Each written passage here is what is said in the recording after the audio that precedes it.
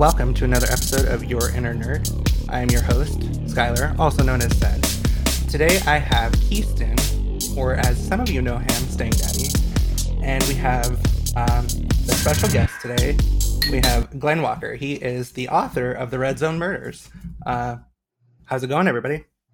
Hello. Going good. Thank you for having me. Yeah, it's great.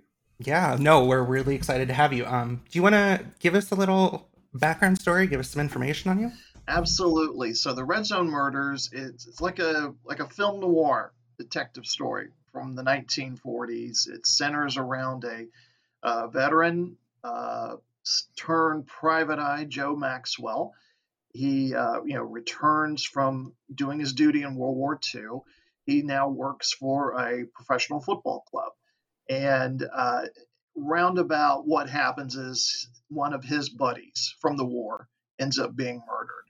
And Joe is thrown into this mix of dealing with undercover Russian agents, a possible Nazi war criminal on the loose in America, a presidential election, and an enemy from his past that he had thought had been dealt with. So, and to try to find out and solve the murder of his friend from who served with him in the army. So, and it's also a mix of football, one of my favorite sports. There's a football season that takes place week by week. You're as Joe is tracking down clues, you're also keeping up with the doings of the American Football Association and what's happening in the week by week games there. That's very impressive. Honestly, just hearing the description, it just piques my interest. I really want to know, like, well, what is this war criminal? Like, what is this, and how does this football play in such a big way? Because I've never seen that done before, and it sounds really exciting. Absolutely. And I loved watching football, as a youngster on TV with my dad. And then, with the advent of computer games, I'm a big fan. I'll give them a plug here of Action PC Sports. Mm-hmm. They are a company that provide, I guess you would call management type games, where you can, there are some of us that either you like to replay a season. Mm-hmm.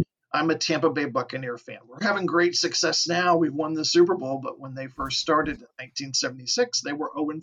Mm-hmm. So would you want to take on the Herculean task of trying to see if you can eke out a win, or vice versa? The Miami Dolphins in 1972. Yeah. Mm-hmm. Could you take them undefeated? And then mm-hmm. there are people like me who are the what ifs, taking a defunct league or create my own teams and go fantasy style, have real life players on fictional teams. This was something I read about Jack Kerouac did with baseball. He would create these fantasy teams, and he would write up these huge recaps of the play-by-play. So this is something I've been doing on and off for 30 years.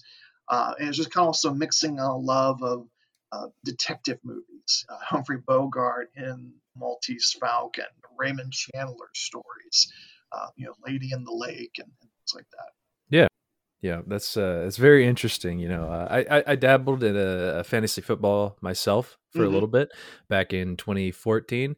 I couldn't get behind it too much just because the group I was playing with were a bunch of bad eggs, and they kind of spoiled the fun. Yeah. So, yeah, it's a lot more fun whenever you have good sportsmanship and no sore losers. But it definitely was fun. I enjoyed creating my teams and choosing my rosters and stuff. Mm-hmm. And I think I was actually playing with my dad, and he won. He won the pot or whatever. Oh, that's great. Yeah. The fantasy type of it is, you get to own the teams. You're kind of be the league commissioner. You get to run how many games you're going to run. How do you want to do the playoffs? You get to do the whole works. Yeah. And amazingly enough, fantasy football has become such a big part of that type of gaming, right? Like it's huge now. Oh yeah. Yep. So I wanted to get to my first question since we're kind of on the topic. What sparked your love for football? Because it's a big aspect in your book, and you seem very excited to talk about it here. But was there just something that led you into that, or did you just kind of pick it up with your father as you went along? I think you said you played it with your father. Yeah, my dad, I picked up, with my dad, and there would be, learning the game from him, and then of course Monday Night Football. He would let me, I was a kid at that time. He'd say, "Okay, you can stay up and watch the first quarter, then you got to go to bed," and then he would Yeah, yeah, tell me the next morning, "Okay, this is what happened, who won," and things like that. And then get a little older. Okay, well, you could stay up, watch the halftime highlights, then you got to go to bed, and then yeah. one of the best Christmas gifts I ever got, I think, was in 1977. I got this black and white TV. First thing I watched on it was a playoff game between the old Baltimore Colts and now the old Oakland Raiders, and it actually went to 2 overtimes before they were able to settle the game. But I was just starting to, the way the announcer Kurt Gowdy would announce the game and explain the game. I said, "Oh, okay. They think they're gonna pass. This is the reason why they think they're gonna pass on this down, the strategy." And starting to get into that, and also as a kid getting electric football. Yeah, you're getting the little guys that move around on the metal fields, and you Yep. collect them. You can paint them, different colors. Start a league. It was around late '70s. I started my own league. Had 16. Had 6 or 8 teams. Had my own print, wrote out my own schedule, kept my own statistics and things like that, and just to where now, I kind of keep it on a computer. I still play like a fictional league with real players, but the computer keeps all the stats and everything, so I don't have to do that. Yeah, it's amazing how far that's come from the way you were explaining it first. You know? Yeah. It's probably easier, right? Like you don't have to worry about taking care of all the stats yourself, and it's like, yes, the computer will do it all. Yeah, you don't have to figure out passer rating, which is someone like me who's a little bit mathematically challenged. Passer rating is like akin to trigonometry. It's difficult to figure out. Yeah. It sounds like the computer really enhances that, and I hope for you, I hope it makes it more enjoyable, as it's come along. Oh, it has, and then they factor, with what Action PC and other groups like Stratomatic and APBA and other companies do. They factor in real life performance. Player gets injured, that's factored in too. Player only played like four games, like say Matthew Stafford, quarterback for the Lions. He only played a couple of games. That's going to factor in ratings and how his season will go. Or you might have somebody who had a really great year one year, and then as a running back gets older, things, health begins to decline. They don't get 1,000 yards, every year. So. Yeah. It looks like it factors in very strategically and almost precisely based off what you're telling me. It sounds highly accurate. Yeah. It's really impressive, because I haven't used one of these in forever, and to see how far it's come, and based off what you're telling me, it just sounds like there's so much that goes on behind the computer there. Yeah, absolutely. So maybe we can switch focus a little bit. There's a little story about Star Wars, I believe. When you were younger, would you like to describe the influence of Star Wars real quick? Yeah, it seems like I'm talking a lot about my dad. We got Father's Day coming up here. Yeah. A couple of weeks. But back in the summer of 1977, at the time, my parents were separated, but they do end up getting back together, but they were separated at that time. Mm-hmm.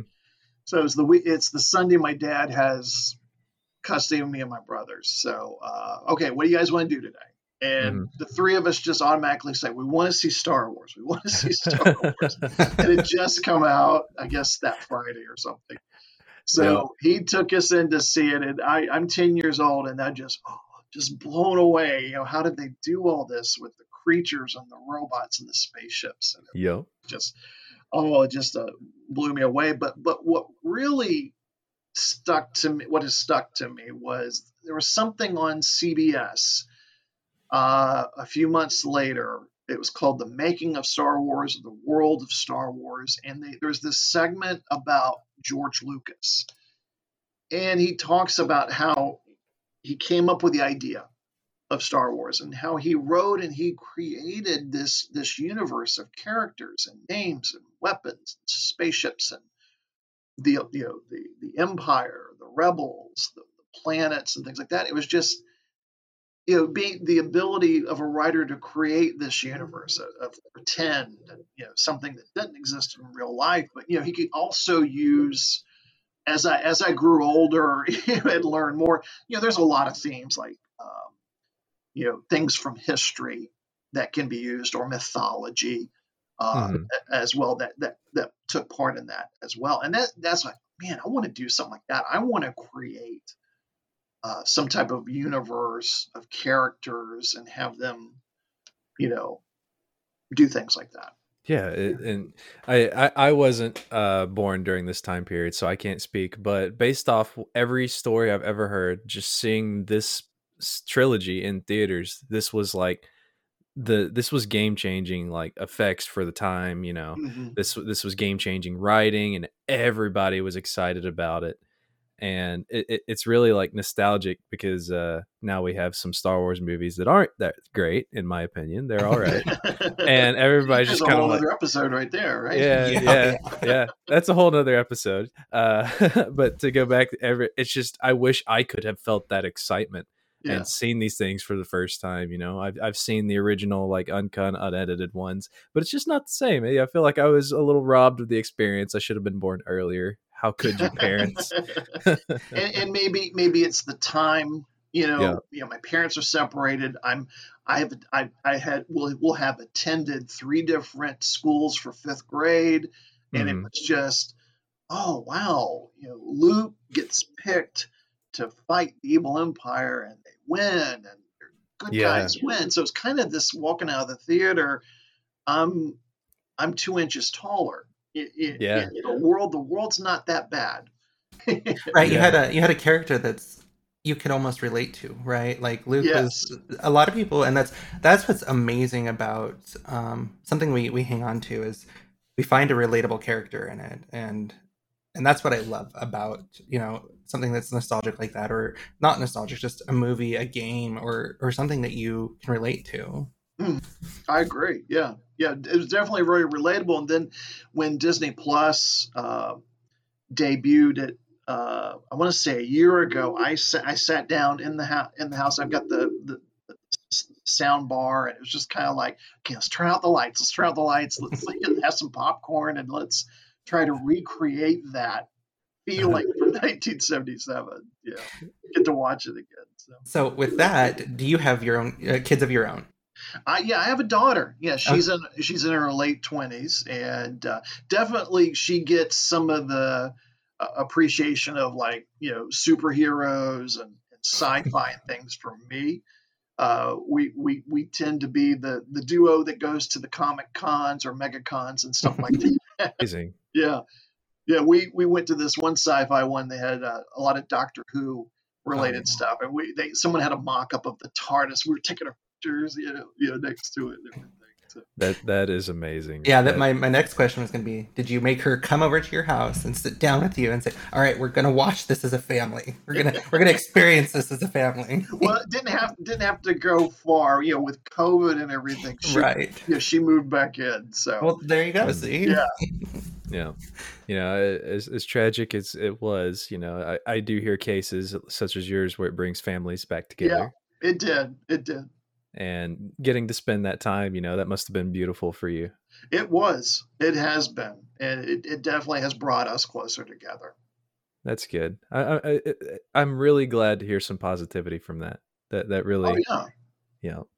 Was there any other science fiction influences that have made an impact on your life? Wow. And then around that same time, the original Battlestar Galactica. Oh, Battlestar. Yep. And that was almost the start and end of a writing career. I'm in middle school, and me and this other guy had this idea. We want to do like a Battlestar Galactica / Star Wars mishmash. Mm-hmm. I would write, he would draw. And I think we made it through one we were working on like a language arts reading class, and we would have this time where we could read or do whatever we wanted. And so I would write the script in longhand, and he'd do the drawing like he was the next Stan Lee or something. Middle school prodigies. Edition, but then we had what are like your artistic differences. I think you should draw this. No, I think you should write this. So we just we're going to be friends, but we can't work together. We're disbanding the company. The Colonial Viper. I used to love to draw the Colonial Viper. I could draw that. I think I still can. I had some paper and a pencil. That's good. That's pretty impressive.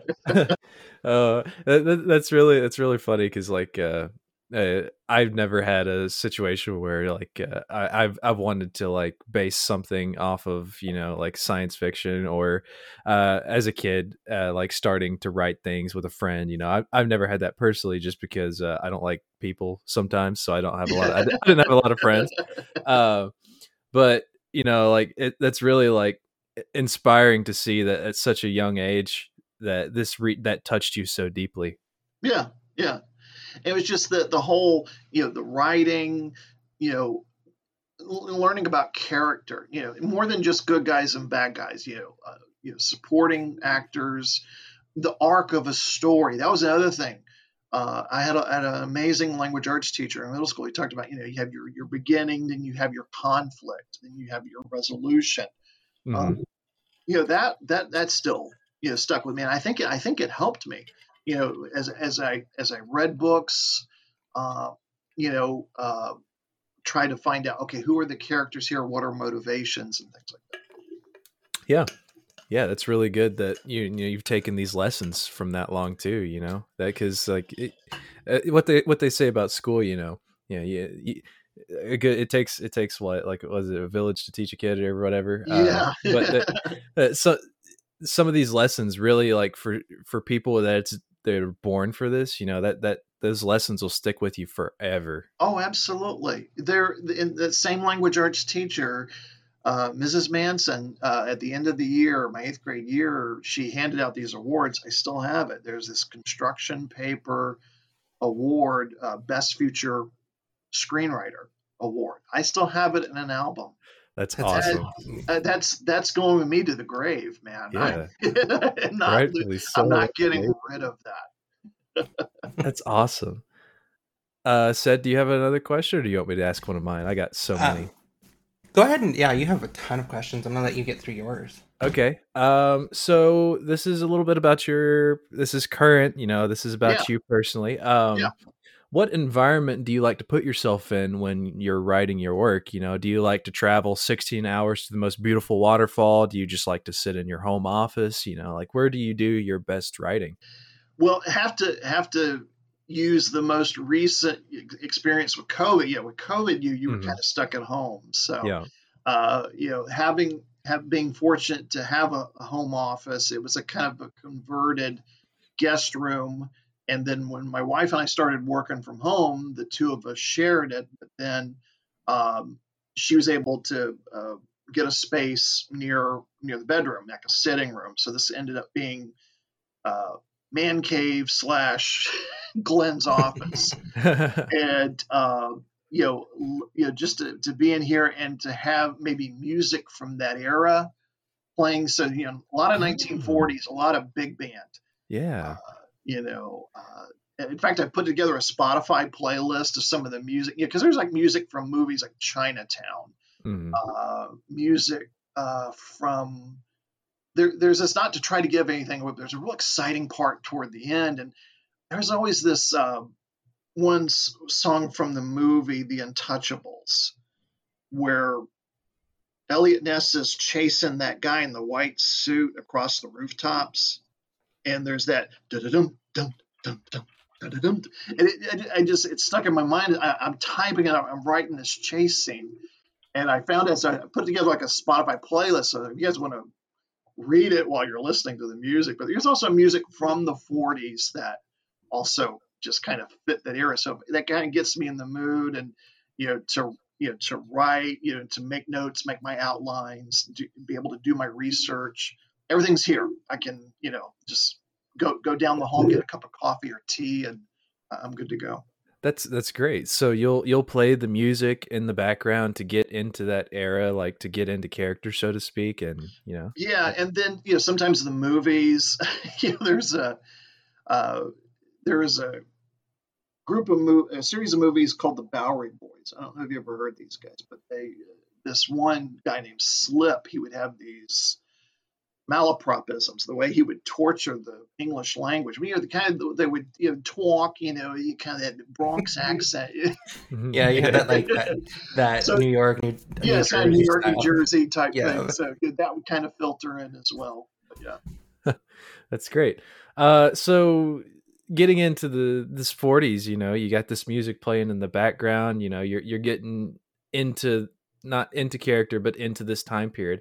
What inspired your choosing of the 40s for the time period of your novel? Is it just the history? Was it the music? I mean, yeah. Well, we'll start with the history first. Late 40s, it's post World War II. America is now the lone superpower, but you see the beginnings of the Cold War.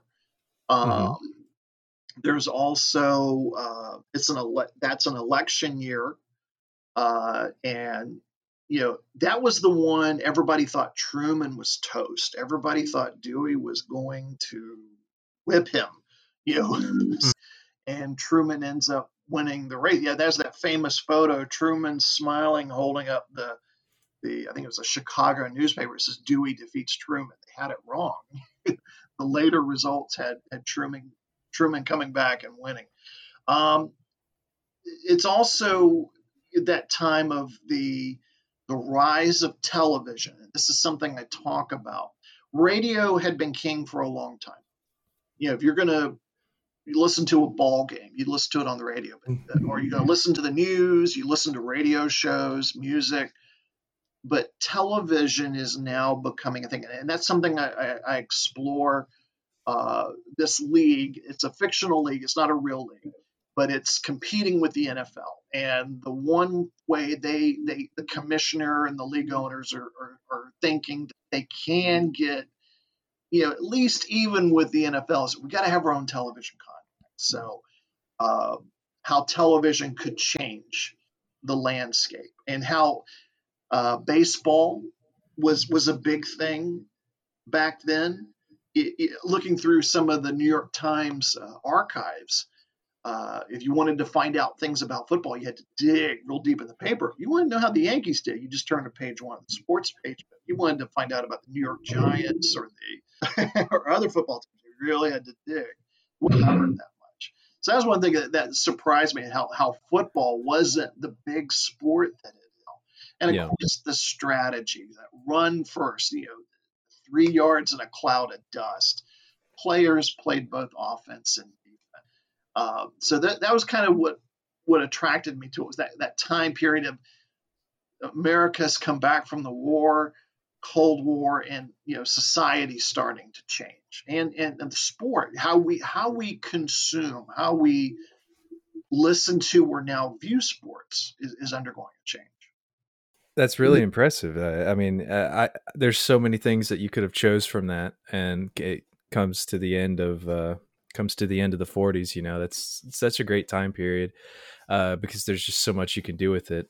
And I'm curious to see, what all is going to go on, what all is going to happen here. It's just there's so much that could have been done with this specific time period and a lot of other novels, and it was just wasted. And I think that you took advantage of that.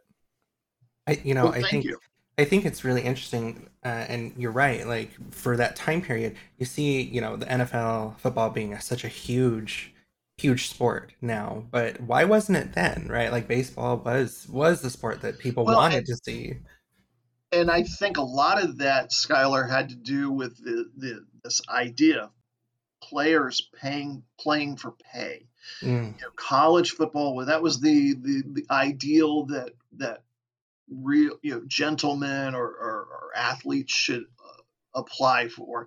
That playing for money, that just seemed unprofessional. And the NFL had some starts and stops. There are a lot of teams who started who didn't finish. You had teams that were always in financial trouble. And it really wasn't until in the 60s, Pete Rozelle, who was the commissioner then, said, look, we're going to kind of have some type of a socialist system. Okay, TV contract with CBS, we're going to split it amongst all the teams. It can't just be, well, New York and Washington have their own TV contracts. This is going to be the NFL's TV contract, and we're going to split it however many ways, however many teams are in the league. So it didn't take until the 60s for somebody like, Rozelle to figure that out. And also how you acquired players, that could be hit or miss. There was another earlier commissioner named Burt Bell who came up with the draft system. If you finish last, you get to pick the best college players. Help make your team better. And scheduling, try to schedule it to where you're not playing the best team first week out of the season and you're guaranteed at least being 0-1. Maybe play somebody who kind of around the same record as you last year, so you get a decent shot of being 1-0, having a winning record after the first. So little things like that would take time, to germinate in football. Yeah. So football, I mean, it as American as it is right now, people have to realize that it's not new, but it certainly hasn't been around as long as other sports, and for the reach to get that far it takes some time. Yeah. So let's see. We got I got one more here, but we need to kind of wrap back into it because it's it's more about the book. Yeah. So if you had what is the word here I'm trying to look for? What genre or theme or like overall feel were you trying to go for with this book? Because you love science fiction. We've heard a lot about that, but it's not necessarily science fiction. Is this like a murder mystery? Is this an action? Yeah. This is definitely murder mystery. This is kind of like a film noir. Right. Like the Humphrey Bogart or the Raymond Chandler novels, something like you see on TCM, on a Sunday afternoon or something. All I have in my mind is like Dick Tracy. Yeah, very much so. Of these guys in suits and hats, smoking cigarettes, smoking cigarettes, cigars, calling women dames. Yeah. Rods. Were they the zoot suits? They were in zoot suits and zoot suits, and having to go to a payphone to make a call. But that time period is so amazing, and so having that within the book just brings you into it even more, I think. Yeah. There's a lot you can do to describe this time period, and you don't have to say the date, and people can kind of pinpoint it just based off the way you can describe it. It's interesting. I'm already working on a sequel that takes place in the 50s, and I selected for the sequel 1957, and the opening scene is Maxwell's walking through a train station, and people are looking up in the sky, and he's like, "Why are these people looking?" He passes the newsstand. And the headlines are screaming about Sputnik. Okay. So that's kind of how I start this next one. So I'm already starting on one for the 1950s. That's great. That's awesome. The 50s. Oh, at what point did you switch from such a science fiction lover and inspired to write science fiction to go into spy thrillers and mysteries? Oh, I blame James Bond. Because I had the movies.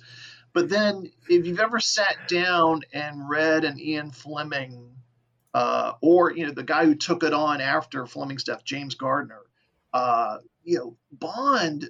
I think Daniel Craig really epitomizes the novel James Bond, the way Ian Fleming saw it. You kind of this cold-hearted, just I don't give a crap, warrior or spy, get the job done, and then have a drink. But I started reading the novels in high school, and it was just this, oh my gosh, the torture, the things they would try to do to Bond, and just and then of course it was a geography lesson, all these places he would go, and all the different types of gambling, the games, the cars and everything. So became more interested in. I was thinking about, okay, maybe I could do an American version of James Bond. So I toyed around with that for years. It got nowhere. And then once I graduated from college, got married, started a family, got into teaching, and it was kind of like, I know I want to write a book. I don't know what I want to write it on. So different genres would jump around, and finally it was just, going back to the things that you like. I love football. I had thought about kind of like a fictional, where it was like a family, and you follow them through the different years of the rise of the rise of a league or a team. But then I thought, a mystery would be cool. Of somebody gets murdered, and you got to solve the murder, and there's football going on in the background. So maybe that would be cool, like a murder mystery. So yeah. So it seems like you had a pretty long and drawn out switch. I did. There's just nothing wrong with that. You got to find what piques your interest, the audience's interest, and what makes you happy to write mainly. Yeah. It looks like you found it. I've burned through a lot of my questions, and I feel like I've been asking quite a bit. Skylar, do you have? Yeah. So my question is, and I'm sure this is a question that is a pretty generic question, but when writing, did you get writer's block? And if you did, how did you unblock yourself?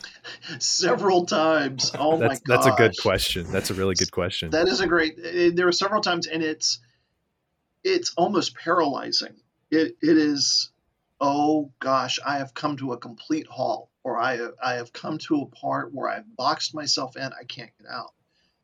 And I have found the best way is just back away. Don't look at anything related to it. Either go out, step back and take a breather. Step back, play the guitar, you listen to some music or something. And then what I found out every time is, okay, I can go back and fix this. I'm still writing this, so maybe this scene doesn't work here. But the dialogue could, but in a different setting. So you kind of start tumbling the levers there. It's okay. So, and you start moving pieces around in your heads. Okay, all right, this could work. Or, having a sounding board like my wife or my daughter and say, okay, what do you think? Okay, you're in this situation. What would you do?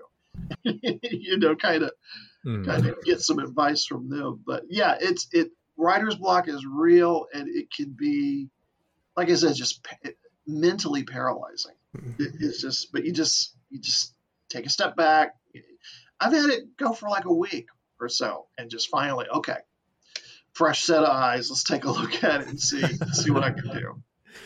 And I imagine, when you have the writer's block, you feel like your creativity is gone, right? Like you're blocked, and you're like, it's gone. I don't have it anymore. That's it. And you just, we mentioned with this new one I'm writing, I've written 3 different opening chapters for this book. I'm finally on my 4th one. I think it's clicking now. But I had 3 different ways I wanted to start the book, and I've not trashed them. I've kind of put them in another folder on the computer and say, okay, no, it's not going to work. No. Toss it out, burn it. We need something better. We can do better. Maybe I can pluck something from the carcass later, but that ain't gonna fly. So we're gonna try something else. How long do you usually spend in a writing session? Like whenever you get into it, is it just a few hours? Is it a few hours a day, week, month? Yeah, I try to do a couple hours a day, and sometimes I find late mornings work great for me. With my job, my afternoons, early evenings are pretty full because I work in a distance learning, of course, type situation. So usually the students, they're either out of school or they're up now because of the summer. They're up in the afternoon. So that's when early morning, do some grading and reply to some emails, and then usually that sweet spot 9 a.m. to about noon can be. Oh, okay, I can knock out a couple of pages here, or I can at least get through this scene, or kind of figure out in my mind, okay, these 2 people are talking, what's going to be the end result of this conversation, or do a little research. So. And I mean that makes total sense. Usually, I don't I think that it's scientifically proven. I can't remember, but like the morning for a human is like when our brains are most active, right? Mm-hmm. Where Yeah. wake up and we can do something because we're not constantly thinking about all the other things that's happening throughout the day at that moment. Right.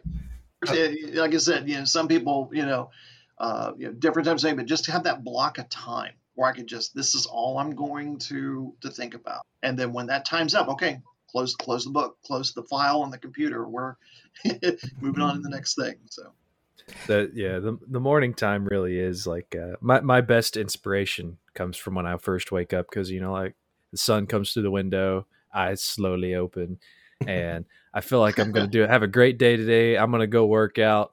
8:00 p.m. rolls by. I'm laying on the couch. Yeah, I'm not doing nothing. Right. Yeah, it's kind of, oh man, where did the day go? Yeah. So I could totally see the morning being the best time for you to create your work. That I can visualize that. That's great. So I have a few more questions, and then we can wrap it up. But all right. When you started creating the characters and the book itself, did you use a character board or a chapter board, just throwing ideas up on the board, anything like that? Well, one thing I did as far as characters, I try to, when I'm creating a character, the name, their background, in my mind, who I think they would look like, or, kind of have a vision in my mind who they look like. So I do that. And then as far as the other part, the other thing I got from George Lucas, I meant to mention this earlier, was the use of the storyboard. I loved how they did storyboards. I have seen that a lot. Yeah. George Lucas and his storyboards, I've seen that quite a bit, actually. So on this one wall in my office, I've got 3x5 cards. So it's Maxwell investigates warehouse. Maxwell gets roughed up by these mafia goods. just kind of pepper along, and then and use different colors for different things, whatever organizing system. But I do that to kind of help me with the organization of it when I'm planning it. And then, like I said, if there's certain little plot links that don't work, I say, okay, let me take that card out. I'll put it over here in a stack, and maybe I can use it later. Or maybe if I'm doing this is too soon, maybe I need to wait a little bit, let this kind of cook a little bit, but kind of lead the reader on a little bit more, give them a few more little crumbs here, and then land it on them. So right. You're right. Yeah. Sounds like you got a pretty good process for creating your novels. It sounds, and I don't know if foolproof's the word. I don't think there's ever been a foolproof, but it sounds like you've got such a good, healthy process to get your stuff done. Well, thank you.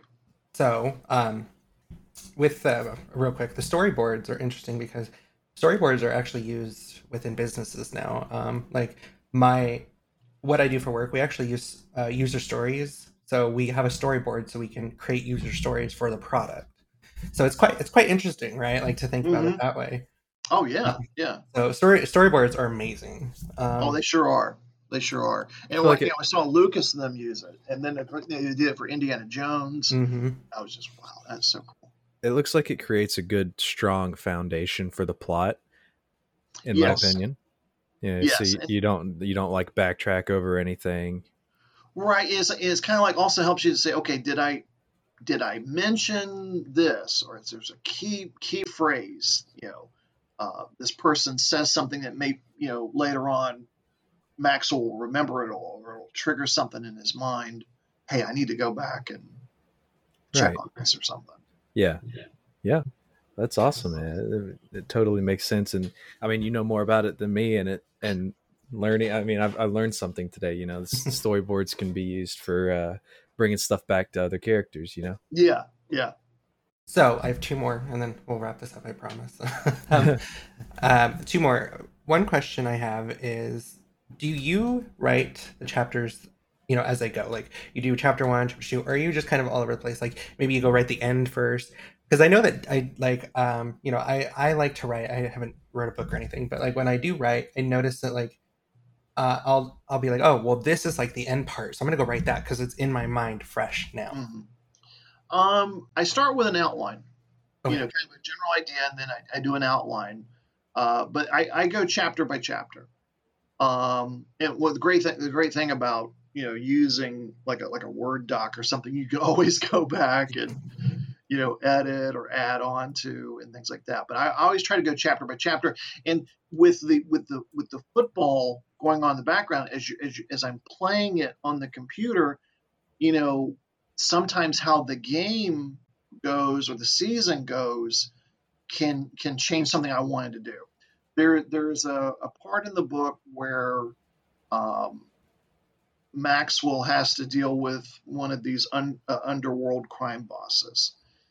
So the New York team that I have is not doing as well. Originally, I thought, okay, the New York team would be doing well. So he's betting money for them to go all the way to win the championship, but they're not doing well. So I changed it to where he's trying to get money back. He's lost some money. He's trying to get money back. So sometimes the way the games were playing out, I made some little tweaks, nothing major, but just kind of little tweaks in the story. Which is interesting because you actually answered some of that question that I was Oh, going to okay. ask, which is perfect. Like how that coincided, or it coexisted together and how it worked. So it's actually interesting that you went in and you're like, okay, well now I got to tweak this because this happened over here in football. Yeah. So he's this guy's in trouble with the bookie, and now the bookie's after him. So you can play, kind of add those little things in there. Interesting. I have a quick side question. Sure. Do you use historical? What's the historical stats of old? Like, do you use like the actual teams and the results from the games, or do you just use fictional teams, fictional players, fictional results? It'd be my first time out. I didn't know what the rules were with the NFL. And so I wanted to be careful. So I made up fictitious names. Gotcha. Like we have the Los Angeles Americans or the Chicago Defenders or something like that. So I made up but they are real players. They were players that had played in 1948, like Sammy Baugh. Mel Kuttner was another one. I always saw caught like 8 passes in a game, which was unusual. Wow. But I did fantasy draft. I sent them all over the place.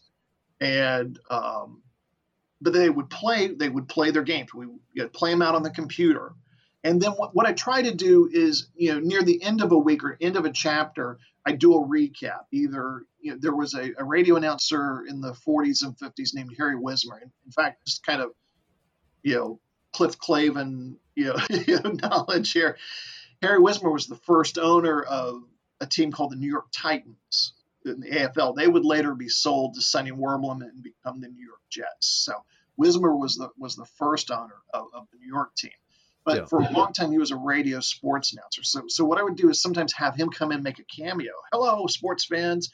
Harry Wismer here to give you an update on AFA action from this past Sunday. Or I invented this sports columnist, and you could read his column at the end of the week. His name was Thurston Gold, kind of a play on First and Goal for a fictitious newspaper. And he would, all right, and the gridiron, New York clobbering Chicago, but Chicago scalping the Blackhawks. Just kind of, that repartee verbiage they would use. Right. So it kind of gave you, so you're following the season as it goes along. And, I take it all the way up to the championship game. So there's a championship game, and you kind of see who wins the league championship. I use a fictitious league, but with real players. Okay, cool. Yeah, that's really awesome. That is super awesome. I love that. That's how you actually did the football within the book. I think it's an amazing aspect. It feels a little bit more special to me now that I know how much work you put into that, like outside of writing. Like you had these games. Yeah, so you got to play the games, you got to do the write-ups, and then I gotta squeeze this into the right place in the book. Yeah, and that And then makes it. sometimes I could have the main character at a game, like when chapter one, it's opening day. Maxwell is working for the Knights as a security consultant. He's a private eye / security. He's there at the game, so he gets to see the game. Or there might be another scene where he's in a car, or he's listening to it on the radio, or something like that. So Yeah, it really gives like an extra layer of sentimental value. yeah, Because now I know how much work you put into that. I pay attention to the stats a lot more in the game. yeah. And Or I I mean, in have the like book. the each week who's leading in the standings. What team's doing what, which team stinks. Which team still has a chance at making it to the championship. So That's funny. Yeah. Yeah, it's an amazing aspect of the book. So I know that's something when I read it, I'm going to appreciate that more too. So I do have one more question, and my Okay. question is, I know that this can be an issue for people that are writing about murders. Yeah. Googling things like, so when you picked how the person, or how a murder occurred, did you Google this and were you like, oh no, I'm gonna end up on a list because of how I just Googled this? Well, I avoided that so far, and I kind of kept it as far as like there's one victim. I'm so sorry. Hold on a second. No worries. There's one person who dies of a. That should stop. I don't know why it's not. Are you guys hearing that too? No. I'm not hearing anything. Oh, okay. I'm sorry. There was something in background. Bear with me.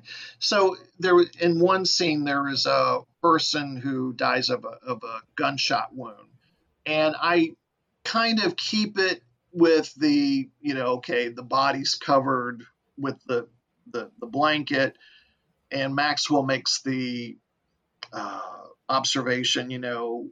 Having served in war, he had seen his fair share of people with gunshot wounds, but you never get over the fact of someone with part of their head missing. So that's kind of the way I left it. So I didn't go into too many of the gory details, but I kind of did the same thing with a love scene.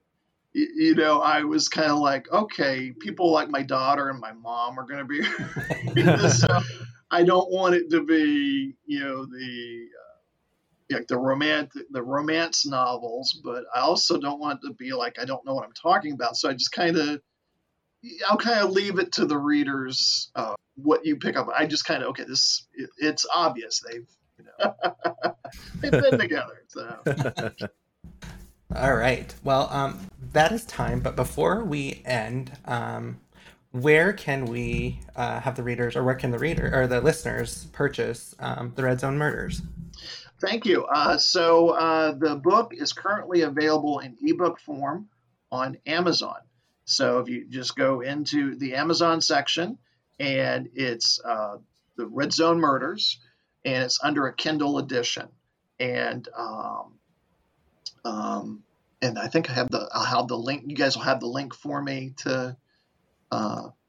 Yeah, we will. Okay. We'll provide the link for everybody. Okay, so it'll be in the link, but it's called The Red Zone Murders, and it's in an ebook format, so you can get it on Kindle. Awesome. Cool. And is there anything else you want to promote? Do you have a website? Also, I do have a website. It's wordpress.com/home/Glenn Walker Books. This is kind of where I kind of keep people updated on what's going on as I'm beginning the next book from the 1950s, and I'll be promoting my appearance here on the Inner Nerd, so that'll be on there as well. So if you want to you can sign up there to kind of get like a newsletter, or get updates on what's going on. So yeah, absolutely. I encourage everybody to, because this book sounds amazing, and then having a sequel is even better, I believe. So, all right. Well, we really appreciate you coming on today. It's been a blast. I've had a lot of fun hearing about your books, The Red Zone Murders. And how you were inspired and everything behind it. Skylar and Keaston, thank you so much for having me on today. I really appreciate it. Of course. It was great. All right. Thank you.